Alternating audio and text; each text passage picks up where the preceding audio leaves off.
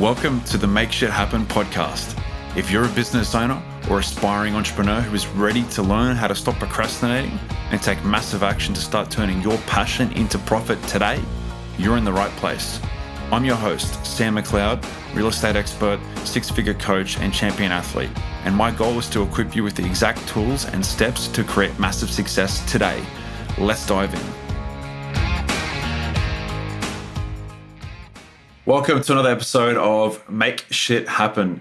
Today's guest is Wilde, who used to work with Tony. Eli, thanks for coming on, mate. I really appreciate your time. I appreciate you, man. Excited to be here. How's things going, buddy? You just recently moved? Yep, here in Miami. I was here for a year, and Miami's very fun, a lot of distractions, and so I decided to go away for a year. Actually moved up by Tony and lived in a huge, massive 5,000 square foot house by myself for a year. Got some work done, but is really lonely. So I like being around people, walking to places I can get food, and I'm back. So this is my jam. I'm excited to be back here. Yeah, wow, 5,000 square foot, that's definitely no shoebox.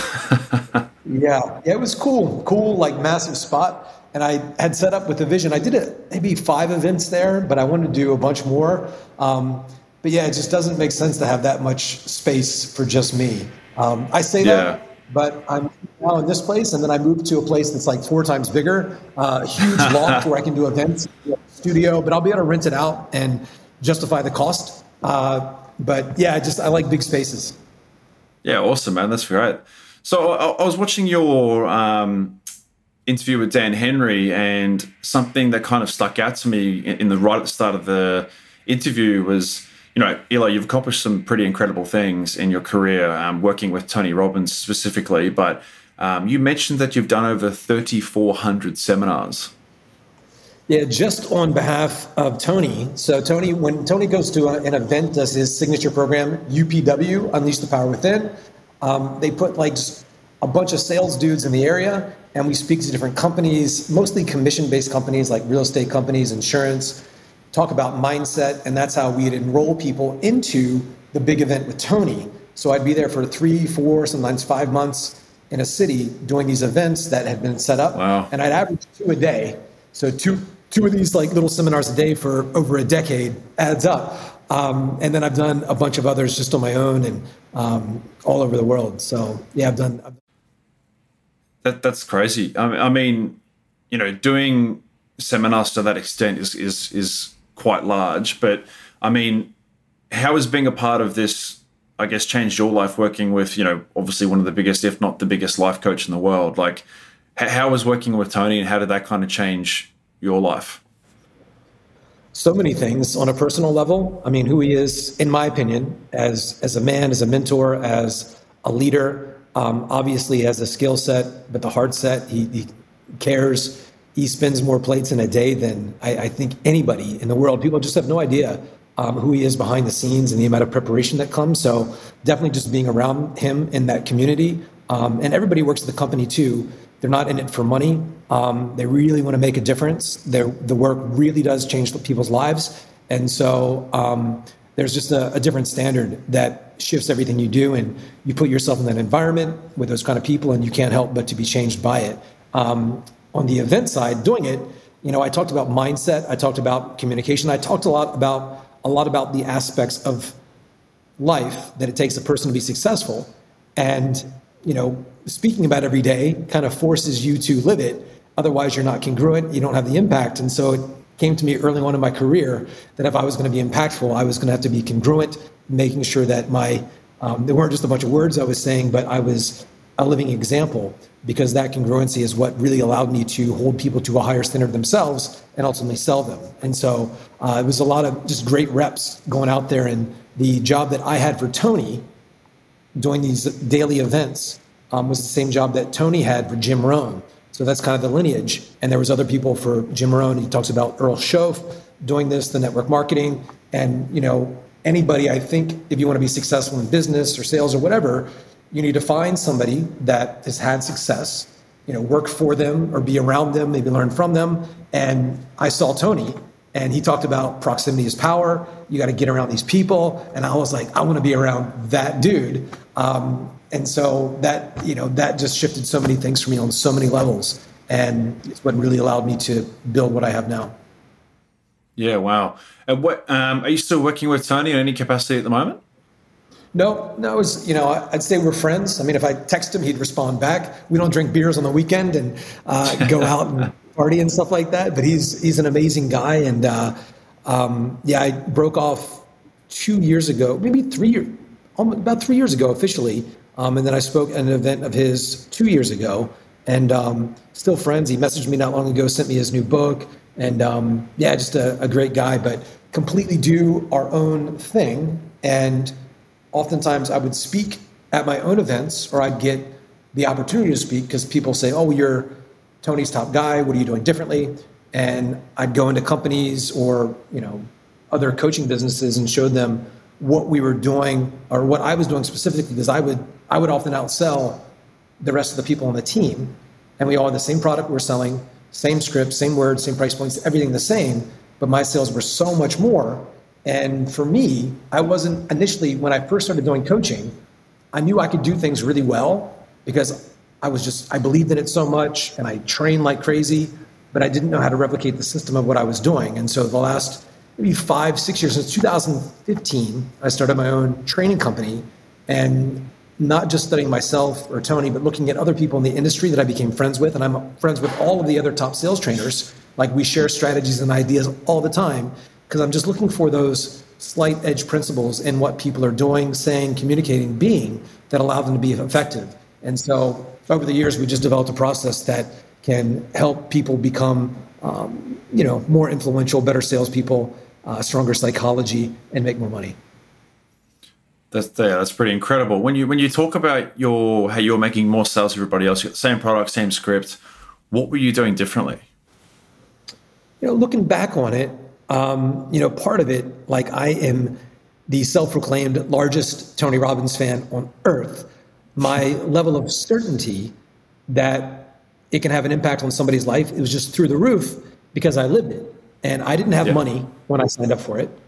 And so if somebody told me they didn't have money, I was like, because I didn't have money and I did it, I was like, that's no big deal.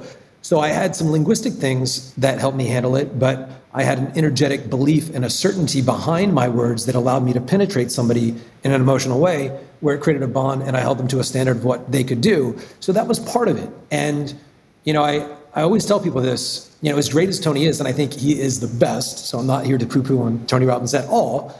I often ask some of the people that I would train initially, and even now, as great as Tony is, he does these events, and there's, like 10,000 people. Yeah. I'm like, do you think everybody there likes those events? No. Tony's saying the F-bomb, he's cussing, it's cold, and it's just really big, and you can get your money back after the second day if you're not in love with it. And at those events, because I was so committed, I wasn't making any money. I would stand at the customer service booth and I would do my best to turn people around, to convince them not to give in their money, to go back in the room and fully experience the entire time. And I would often succeed in getting somebody to overcome a really strong objection when they were ready to leave and get their money back. And I did it not for money. I did it because I believed in it. But also, that got me some conflict negotiation skills that I wanted to master, and I knew I needed the reps. So I got a ton of experience, and I wasn't doing it for money. I was doing it for a purpose to serve. And on the flip side, I always tell people, there's people coming to the customer service booth. Maybe they got burned, or like from the firewalk, or some little thing happened, and they're irate. And I couldn't always turn them around. They said things that they didn't like that were true. Like, Tony did say this, that, did do this thing. Not that he was being a bad guy. He's just there to kind of be in your face in some moments. And some of those people, really angry, hated Tony Robbins, hated me, hated our product and service. And now here's the principle. If you're selling something, no matter how good it is, there's going to be people that don't like it. Now, if I did a presentation and I blank, or I get no sale, if I don't manage my own psychology going into the next sale, that next sale is already lost. And so for me, I was able to create some rituals and standards that prime my psychology to be that way, because I had references that could say, oh, well, the product doesn't work, or the events don't help everybody. Yeah. And if I believed that, I would go into my next presentation with uncertainty. And uncertainty was my biggest asset. And so I think, and part of my mantra was always this when I was selling, because people were really uncertain when I was pitching. I was a stranger talking about you giving me all your money for some random program with some random guy that was on the other side of the country sometimes. And people had lots of uncertainty. And when two people meet, the person that's more certain will influence the other person. So my mantra was always, my certainty overcomes their doubt.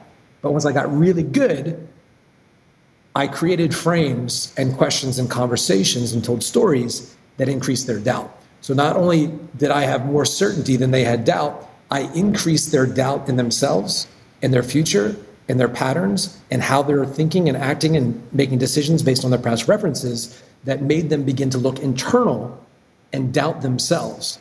Now, as they're doubting themselves and what they're currently doing, and they see me with certainty talking about a process, it's the pain that I've associated there gets them associated to the possible opportunity where they're willing to be led in that way. But if they believe everything's perfect and they're certain in what they're already doing, they have no need. So I was certain, I had a certain opportunity, and I created doubt in themselves and their ability to get what they want with their current thought process or patterns. And so that was the how I was able to balance the scales in my favor. And once I realized it, I created systems and processes inside of our sales seminars and events and scripts and phone calls that were repeatable, that I repeated, first of all, just for myself. So I'd have a system for enrollment, but then I started to give that to other people and they had similar success. It is really quite powerful. Like if you truly do believe that your product or service or whatever it is that you're offering can truly help people, your self-belief in you trying to close the call or just have a conversation with somebody, it's much more powerful in that respect on how it comes across from you to them. I've definitely noticed that myself in my career in property, and if I know what I'm selling is going to help them, then I come across as more certain than their doubts do. So it is very, very powerful. When it comes to when you talk about you mentioned NLP and priming yourself before a call or before an event or before you start your day, what were some of the things that you did to kind of start or prime yourself mentally for the day or before a call, before you get on, to make sure that you had the right mindset going into it? The four things that I think you need before any sales call or interaction is, the fourth of the four is rapport. And I think a lot of people, when they're going into a sales situation, they're trying to get rapport, responsiveness, trust. Hey, I'm just like you. Oh, Australia, I've been to Australia. Oh, Wisconsin, they're like trying to find commonality, but trying to just get somebody to like you for the sake of liking you almost guarantees they won't like you, because it's manipulative. Try to get somebody to like you so you can sell them something. And people have they played that game. And if you're in a sophisticated market or a saturated market, or you're calling on a company where they get called by a lot of salespeople, they automatically just put you inside of a bucket. And so what is it we need to do beforehand to, like you said, prime ourselves to create a state that's very magnetic and attractive? The first thing is always belief that I touched on, but I have beliefs that I would condition about myself, about these people, that were empowering. And I've definitely had presentations and calls where I could feel the belief in the other person that they were like, I don't want to talk to you. I don't need to hear what you have to say. And they would say that verbally or, with their physiology, that they didn't want to hear what I had to say. And my belief was just stronger. I was like, wow, this person really needs to hear what I have to say. I was certain, but I was and I had, this gravity and this weight and this foundation of belief inside of me that was more conditioned and more committed to connecting and just helping the person, and they were committed to staying the same. And so the first is belief. I had lots of beliefs that I would review before my calls. I made sure I was in a great physiology, moving and breathing, maybe doing some push-ups. I would often drive 2-3 hours to a meeting and your back hurts. So I'd stretch, get some energy in my body. And then I made sure I had an outcome. And, for every interaction, I know Napoleon Hill talks about this in the book, Think and Grow Rich, says all successful people have this thing called definiteness of purpose. Another way we say it is to clear outcome. So I knew if I was going to lead the conversation, I have a clear target of where I'm taking these people. And if you just have a target to get a sale, you'll actually get more sales, but you'll come off a little bit like pressury, like you're pushing somebody towards a sale. And so I began to think and create strategies for realizing this, that all actions, somebody buys or doesn't buy, all outcomes are preceded by thoughts and feelings. So I got really technical. I was like, well, if they're thinking this and they're feeling this, that's going to precede the action. If they're thinking this and they're thinking this, well, that's going to precede not buying. So I made sure that I installed the thoughts and beliefs and feelings in people throughout my communication and presentation that would prime them to buy. And so I got really clear, who are these people? Why is this important to them? And the fourth thing I mentioned is rapport, but rapport before the call or seminar. And I always say this, there's this legal term called quid pro quo.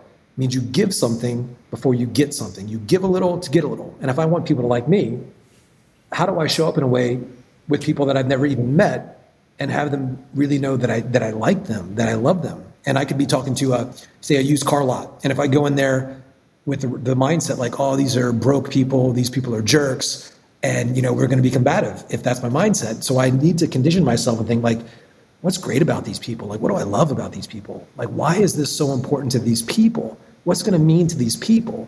And now I'm showing up with authentic empathy and caring and concern.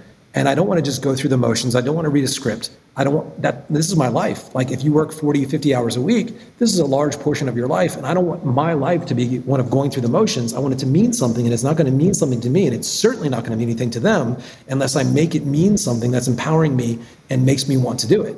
I've done thousands of seminars, and I don't wake up every day like, yay, another seminar, yay, another coaching call. But, I make sure that I have something to empower me to want to do it and not force myself to do it. Because you're going to have days that you don't want to do it. And so the only way that we push past that is to have a vision that's bigger than ourselves, that's bigger than the moment, that we can live into.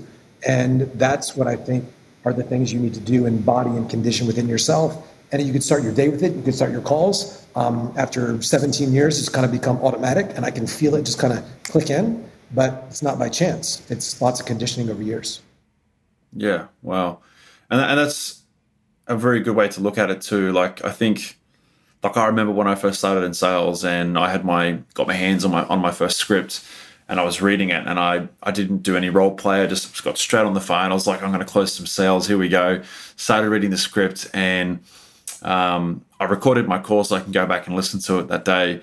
And it just sounded robotic and it just wasn't good. It didn't come across authentic, didn't come across like I cared, didn't come across like I was being, true to myself when I was reading the script. And so, I started doing a lot more roll call in the morning and, I changed and tweaked a few things. And I definitely felt like that made a massive difference for myself. Like every day, like in sales, it only takes, one phone call to become, rusty in that sense, for a lack of a better word. And, I do think that role playing is very, very crucial and very important to sales, depending on your job. I tend to do it every morning for about half an hour to 45 minutes before I hop on calls and speak to clients, which I think is very, very, very helpful.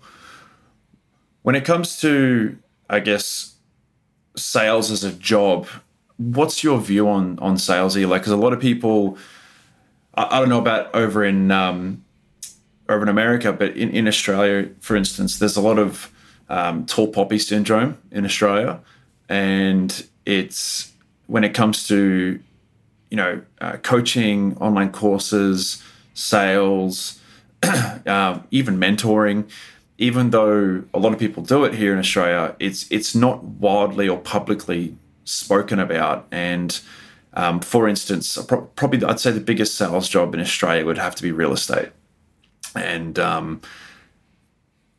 remember when I first started real estate and people would ask what I did for a job and I'd say, I'm a real estate agent. And you get that look from people where they go, they're one of those typical sleazy salesmen in real estate, or, you guys, all you care about is money. And I know that's not true myself, but I've gone from being in residential real estate to project sales, then to going into property development. And so I've gone through a bit of a natural change over the years in how I do sales and what kind of sales I do. Going from B2C to B2B is very, very different. And so I'm just keen to get your take on sales, because a lot of people do view sales as a negative role in life. But in my opinion, I think arguably it's the best job in the world that you could possibly have, and the best job in the world that you can get. And there's so much freedom attached around this job, and it's really up to you to make of it what you want. So I was really interested to see what your view is on sales. For me, first of all, I think sales is amazing. You can make more money than most doctors, and it's a fascinating gig. This is where businesses are won or lost. And when you look at all the internet billionaires and people that have really made it big, like a Mark Cuban, or you look at some of these guys, they say the first skill they developed when they were young is sales. It's the only part of your business that brings in money, accounting, customer, like everything costs money. This is the only thing. And they say, if you want to be good in business, well, you've got to be good at sales. And the people that are saying that sales is sleazy inside, none of those people own their own business. So they're all people that know nothing about business, first of all, and so you really have to, because in my world, part of the reason that I've become popular, and we don't do any marketing or anything, but I've coached a lot of the biggest sales names and brands, that they realize they're hungry to talk to me, because they know that what my advice can do for their business. If they got a 20% close rate, I can come in and literally with no extra ad costs, I can double your revenue if we get you to 40%. And so you better appreciate me. Otherwise, and so it's for me also on the flip side, I never wanted to be in sales really. I got a job selling dental products over the phone. And I was terrible at it. And I started reading, spin selling, all the basic books, and proved a little bit. But then, I read books like Think and Grow Rich and all these principle-based books and scripting stuff, but a lot of it, I didn't articulate my words. I didn't communicate well. I wasn't confident. I mumbled. I slurred my words. I'd lie about how many calls that I made, that day. I didn't follow up. It wasn't so much just the skill set, which was really important, and I got that, but it was also just my character and my mindset and my belief about what I was doing. And when I saw Tony Robbins at the event, I was just mesmerized, and I saw him turn around a suicide. And I thought to myself, if he can turn around suicides like that, I wonder if I could use those same techniques to turn around sales by connecting, finding gaps, defining the problem in solvable terms. Some of these things that he was doing in the interventions, we pulled into a sales process where people were happy to be sold. And I would often do my presentations, people, putting it on 3 credit cards and with tears in their eyes saying, thank you so much. It's changed my life. Like, you being here today gave me hope. And I'm all in on me. It wasn't just the program, I sold them on themselves. And so depending on what you're selling, and if you're in sales 20 years as a career and you pop around a bit, there's no doubt that you will have to sell some shitty things at some point, like some widget or something you don't really believe in. But you can learn there too, because it's just, I really do think that sales is almost, there's a spiritual component to it, because this is where you're dealing with people, and sales in and of itself, it's a logical understanding of a very emotional process. To understand sales is to understand people. And when people buy things, nothing moves in this world till it's sold. And it's really understanding what are the drives that get somebody to take action. If you can understand how to move people towards sales, you can understand how to move people, and you're much more valuable. If you're the person that just wants to be the idea person and not execute, not know how to get money, you're not going to be very valuable to a business. Part of the reason I wanted to be really good at sales is because I wanted to be valuable. And maybe it's my insecurity. I wanted Tony to acknowledge me. I looked up to him like a second father, and I just wanted to be good. And I remember when I was living with Tony's son, Jarek, he said this to his son, and Tony communicates like these little voice note audio messages, and he sent a long one to his son, and his son let me listen to it. He said, it's one thing to be a good speech maker, and people clap for you and tell you that you're great, because people are generally pretty nice. Some people are jerks, but most people are pretty nice. But he says, if you want to find out if you're really good, you won't know from the claps, because people ultimately vote with their dollars. You're good if people are paying you because they saw value in you. And a big part of what you offer through sales could be the value of the home, but it's also the value of the presentation and the person. That's the difference between a luxury real estate agent and one that's, flipping whatever, like in the ghetto. And so it's that professionalism that you do and who we get to be can put somebody at ease. And I think it's one of the best things in the world. So in my world, sales isn't sleazy at all. It's awesome. And that's because in my world, I connect to business owners all the time, not broke people. I connect with people that understand the importance of sales. And if you just want to be an artist, starving and dying on the side of the street, living, without selling, that's fine. But you're never going to make any money. And I don't believe you really believe in yourself, because you believe in something enough. You want people to have it. So you got to sell it to them. And they need to pay appropriately. Otherwise, your business is never going to take off. So nobody that understands business thinks that way of sales. And so those people are just dumb. So your essentially view on sales is, if you truly do believe in your product and you truly do believe that it can help somebody, then there's really no sleazy aspect to the sales at all, because deep down that this product or service is going to help someone. Yeah, you have a moral obligation, as Jay Abraham would say, to sell them. And they're not going to be properly invested if you give it for free. And the company is not going to survive. So it's a highly moral thing to do. And it's, when you build the business and you sell, then you can hire employees and, they can eat and you can provide jobs. All of that puts money in the door, and no business or human being survives without money. So it's all sales. And I think, when it's person to person interaction sales, I think because we've all had a bad experience. Yeah. In selling. I think some people are tainted with that. And there's this cheesy phrase that people say, people love to buy but hate to be sold. People love to buy and they love to be sold. They hate to be convinced. They hate to be pushed. But when you're properly sold and somebody makes you feel taken care of, they answer all your questions, they educate you, they walk you through your uncertainty that would otherwise keep you from having the thing that you already raised your hand and said you want to have. And so we're walking people through their resistance that would keep them from having something that deep down they want. And so we have to stand in the fire with them as a strong professional and move them ethically without pressure towards the desires that are inside of them to line up with the life, product, service, or thing they could have and the possibility of that in their life. That's sales. And so we're just moving people through resistance. Sales is not just something you do in business, though. It is a life skill. It's getting the fancy restaurant that's booked at with your girlfriend or your boyfriend. It's, getting upgraded to first class for free. It's just communication over and over again. And if you can do that ethically with persuasion, you can become a star. It's really amazing what you can do in sales. So when you say people don't necessarily, we say the catchphrase is people don't like to be sold to, but you say people do like to be sold to. They like to be, is it convinced was the word that you used? They like to be convinced that it's the right product. Don't like to be convinced. They don't like to be convinced. So what would be an example of that? Well, like my Apple iPhone, I didn't have to be convinced. It's just I wanted it. Yeah. My Range Rover, I wanted it.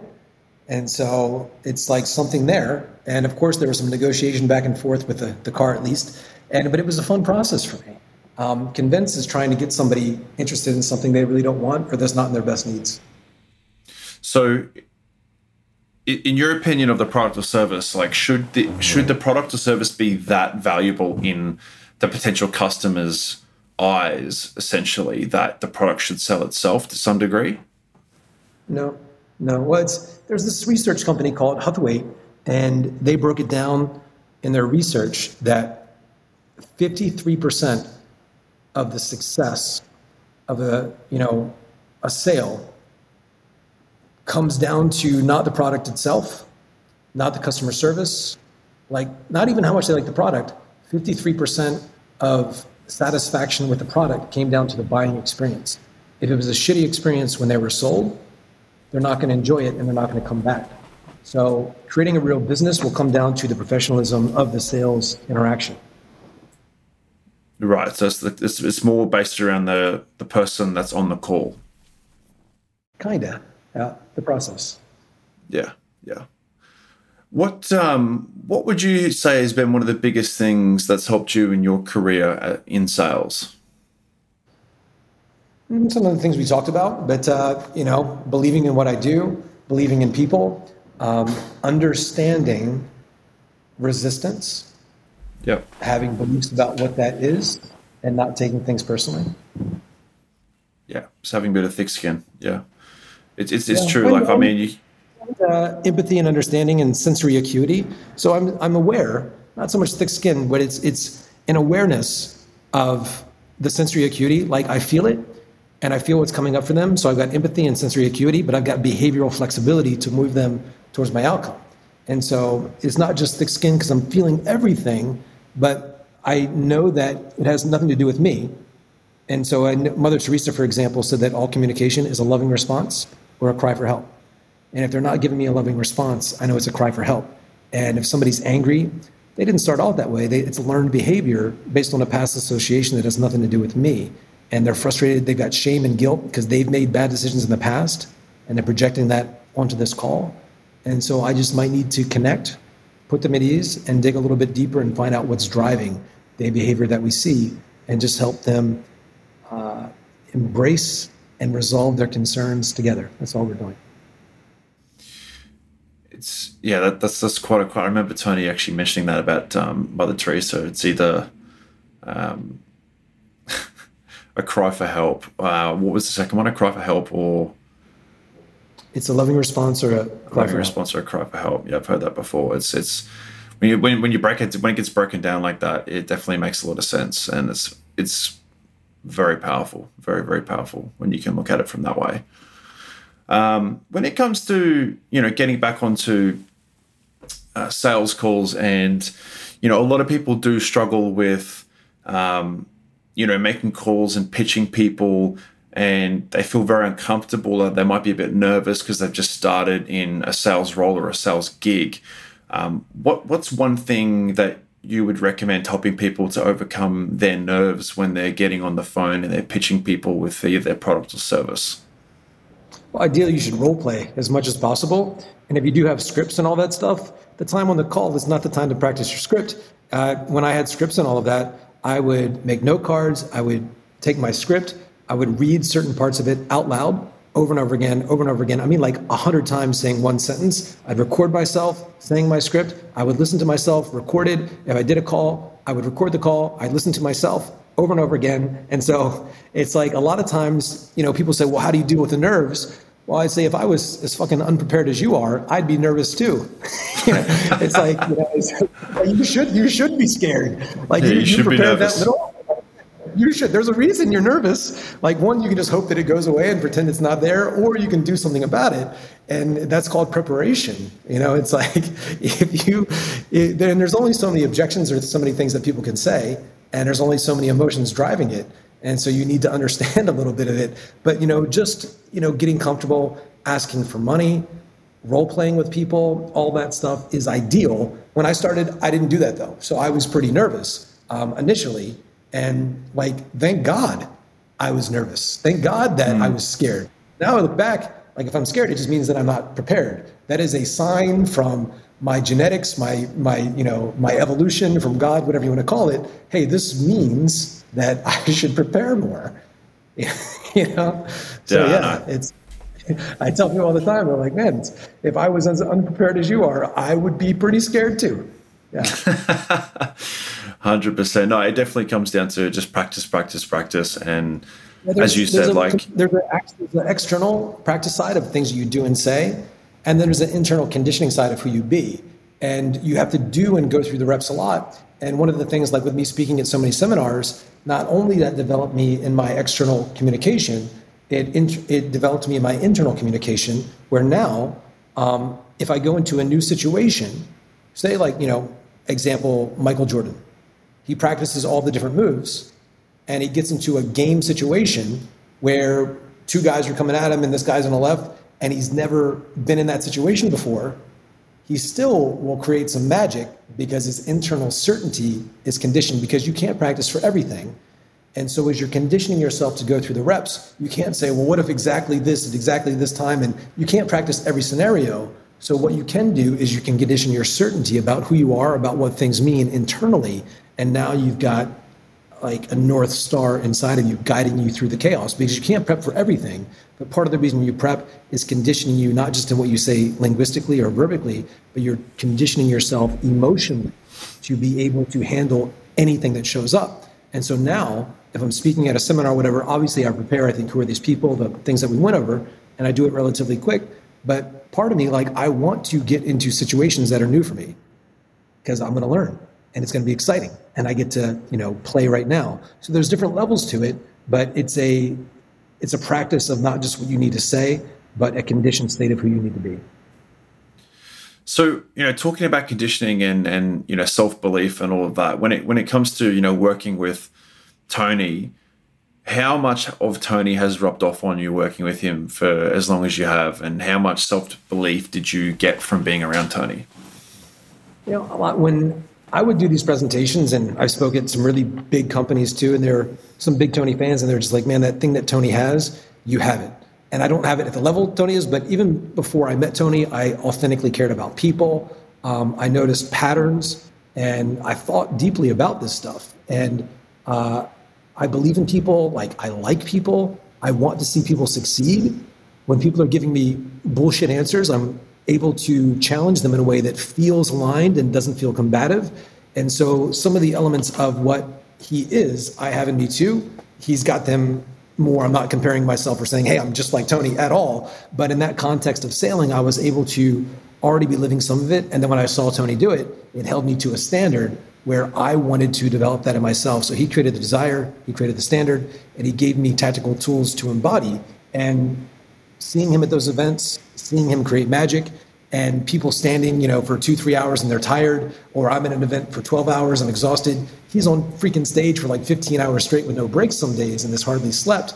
And I'm just like, wow, this just makes me want to become so much more. And I think, I hope we all meet somebody or have somebody in our life that gives us a little bit of it, but he gave me a lot. And he's definitely, he's changed everything for me. He's an amazing guy. Like I said, I'm a huge fan. So when you talk about, he has that thing, and then they're saying you have that thing, what are they talking about? What's this thing that they're talking about? Belief, empathy, certainty, the capacity to connect with a human being, to get rapport, to be genuine, to be sincere, to have, the sense of leadership and gratitude and a positive intent behind what you're doing, and to be present, to be in the moment. And are you looking to, emulate what Tony does to some degree, or are you looking to do something completely separate? Because I know you've got your online sales course on your website. So are you looking to do similar things to what Tony has done in the future, or are you more looking to go down your own path? Well, it's similar in the sense that we're doing these. So I've seen every sales training out there, the question-based ones, all the strips, all this, and it's really good stuff. But a big part of it is who the person is. So we have courses where we develop people in not just what to say, but in who to be. And, all of that, kind of like he has his breakthrough programs where people get rid of their limiting beliefs. We've used some of those same, vernacular and related it to salespeople and sales process, where the prospect might have limiting buying beliefs, areas of uncertainty. And so I've taken my processes, watching Tony do what he does, and I've infused those into a sales process. And our tagline is always, sales doesn't have to be transactional, it can be transformational if people know the process. So we have programs where we teach that process around who to be, how to create space, how to challenge, when to do what and why, in a syntax that always leads to people being better salespeople, but also just better people. And we're starting to do some events. We've done some small ones. Where have you done Tony's UPW? I haven't done it. No, I haven't gone to it. He's got this event I want to though. Where, well, you should do it quick. He's not going to do a lot more. He's doing one a year now, and I don't think he's got many more years doing them. Really? But yeah, if you can do 5, it's great. But there's even virtual now for a few $100. People can do it, and it's awesome. It's like these long events, and people have limiting beliefs about who they are, things in their past. As a salesperson, you deal with a lot of shit sometimes. People be mean to you, all of it, or you don't get a sale, and you're like, I should have said this, we beat ourselves up, or we feel angry. And so I think as a salesperson, you take on a lot of negative emotion, or you might have some emotions inside of you. So one of the things that I've done for entrepreneurs, some really successful people, is just walk them through emotional processes that have helped them release that, neutralize that, change that. And so we're starting to put that into group programs where it's more scalable, because it's, it'd be really expensive for them to work with me one-on-one. So we're starting to do the small groups, and eventually we'll do it with really big groups, just like Tony does. But like 1,000 salespeople, entrepreneurs, coaches, people that own shit. Like, how do they deal with stress? And when they have something triggering them, what are they making it mean about people or themselves or the situation? How do we change that to make people more empowered in their psychology, think more creatively, and act more responsively instead of reactively? Yeah, because I think one of the things that doesn't get spoken about enough, and essentially people don't have the tools or the know-how to navigate through the stress of, I guess, everyday life, and to perform at your best every day is extremely difficult to do. And you talk about Tony standing on stage for 15 hours. Some people are up on their toes for 3 and they're exhausted, they can't stand. Yet Tony's up on his feet 15 hours a day, screaming, shouting, yelling, doing all the crazy things that he does. In your opinion and your view, how does someone create, for lack of better words, a pattern interrupt in their life to start making positive changes just every day, whether it be diet, training, as we've talked a lot about, mental or internal beliefs about ourselves. Like, if you're coming home or if you're working up in a foul mood and you're going to work and you're just like, fuck this, I don't want to go to work, I don't want to have this meeting, this shit, I don't want to do this. What's something that you do or that you tell yourself every day that could help with that? Having like an end of day report kind of on yourself. I've got a list of values and things that I want to live. And I kind of do a end of day journal. In the morning, I have like a mission statement that I look at that reassociates to me to what I'm doing. And I've got a calendar, like every day is packed. And so I've just got like a guiding light, and I've got KPIs at the end of the day. So constant measurement and getting coached, having coaches, have somebody talk to you once a week, or being part of a community of people that are playing a game of life higher than you, that changes everything. And so, I've spent insane amounts of money on coaching. So I'm not just telling people to get coaches for no reason, but it has changed my life. And so, and if you're wanting to be a better communicator, for example, you can join Toastmasters. It's like $35 a year, or you can find some friends and read a chapter out loud of Think and Grow Rich or some book. You can, find these people that are doing things, and it doesn't have to cost a lot of money. If you want to be around people that are making a ton of money and doing big stuff, yes, that costs money, and you get into those masterminds. But initially, it's just finding some people, that want to do it. For me, it was just me. Like, I started out, it was just me. I didn't have anybody to do this with, and like, I'd get up in the morning, sprinting, jumping rope. I would do sprints in the morning till I would often throw up like this yellow bile stuff, and I just loved it though. I just loved pushing myself, and I would go like really strict, really hardcore, and I'm entering back into another realm of it as we're developing some of these programs where I'm like on monk mode. And so when I talk about doing these extreme things of discipline, I don't live that way 360, 365, but I'll have like these periods of like 2 months where I'm full on and create these projects. And then make sure I got some light at the end of the tunnel, but I make sure that I get back immediately as quick as I can into this process of creating a life by design, not by default.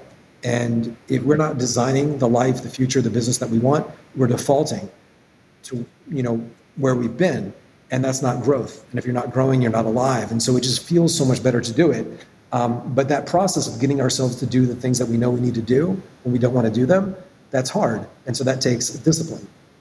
Read that book, Can't Hurt Me by David Goggins, and like some of these dudes that are just amazing. And I used to have like a video running on my wall of pictures that inspired me, because as we, in our environment, if you drive down the road, you see billboards of like Coca-Cola, all of that. Even if you're not seeing them, your subconscious mind is seeing them out the corner of your eye. And they spend billions on that marketing because they know that even if you're not staring at it, it's still influencing you by your filter. So usually I'll have pictures of things. It could be a vision board, but I'd have something in my environment that reminds me of this person I want to be. And I used to have one running all the time. Picture of Tony on there, Tom Brady, David Goggins, people that really inspired me, but things that I want to have, just really good memories of me at my best. And so I think some of that in your environment will shape your subconscious, and then visualization every day, all that stuff. I get up in the morning and I read this statement and I visualize these things are already there. And it's just creating this new identity for yourself, this new normal that you just live into throughout the day. And it's a lot of fun. Wow, man, that's inspiring, man. That's incredible. Look, we're coming to the end of our time now, so I'll just wrap it up with one last question. Working with Tony, obviously you would have learned a lot, and you can't get everything out of in a 45-minute podcast. But to share with the audience, what would be one or two things that really stuck out for you that you learnt from Tony that's made a big impact on your life? There's so many stories I wish I could tell, but for time's sake, I would say just standards. One of the kind of the pinnacle moments of his UPW program is just raising your standards. And it's one thing to talk about that. And I've definitely had times in my life where I was talking a big game, but I wasn't living it. And so I think as a coach or a salesperson, what we're doing is we're calling somebody forward to do something that's difficult for them. And I always make this joke in my seminars. If you call a company and you're a salesperson, you call a company, you ask for the what maker, like decision maker. Like, okay, how do we get rapport with people and get them to buy into us? How do we create commonality? People like people who are like themselves or how they want to be. How are you going to connect with decision makers if you're not a decision maker? And so I think, this whole process, and I know Tony talks about it a lot, just decisions determine direction in life. Direction determines your destiny or your destination. So decisions, destination, destiny. And so you're making decisions constantly about what to focus on, what things mean, and who you want to be. And a lot of these decisions that you're making are unconscious. And so the process of taking conscious control over the decisions that you've made, what they need to be in alignment with who you want to be in your life, is absolutely key. And I think a reason people in general, not just salespeople, struggle, it's their indecision about who they want to be, what they want their life to look like. And so they're just they're reading the book, they're going through the moments, they haven't made real decisions. And there's that classic line, most people have heard it, a decision comes from the Latin word desire, meaning to cut off. So you cut off any other possibility, you've decided. And so we decide, we commit, we resolve, and we make something happen. And so I think if we are going to be in the business of getting people to make decisions on the spot, it's really incongruent for us to ask people to do things that we're not willing to do ourselves. And so we have to look internally and make really strong decisions, cut things, people, foods, whatever it is out of our life, constantly be upgrading our decision-making process. And it's not easy for you. But if you do the difficult thing for you, you will feel better about calling somebody to the standard to do it for themselves. And so it really comes down to congruency and living at a standard, living as a decision maker, and then calling people forward to do the same thing because it feels so darn good, and we want that for them. Well, that's let's take away from that, Eli. Thank you so much for your time on the show. I really, really appreciate it, mate. I know you're a busy guy. A lot of insightful things that were shared today. So, mate, thank you so much for coming on. Appreciate you, brother. Thank you. Thanks. Thank you for listening. Hopefully you've learned something from today's episode and know the next steps to focus on in your business. Want more resources to jumpstart your journey? Click the link in the show notes to see what else I have to offer and book a call with myself to jumpstart your business and make shit happen. I specialize in helping people turn their passion into six-figure businesses to replace your 9-to-5 through online education and high-ticket coaching. If this is something that interests you, you can reach out to me through any of my social media outlets in the description below.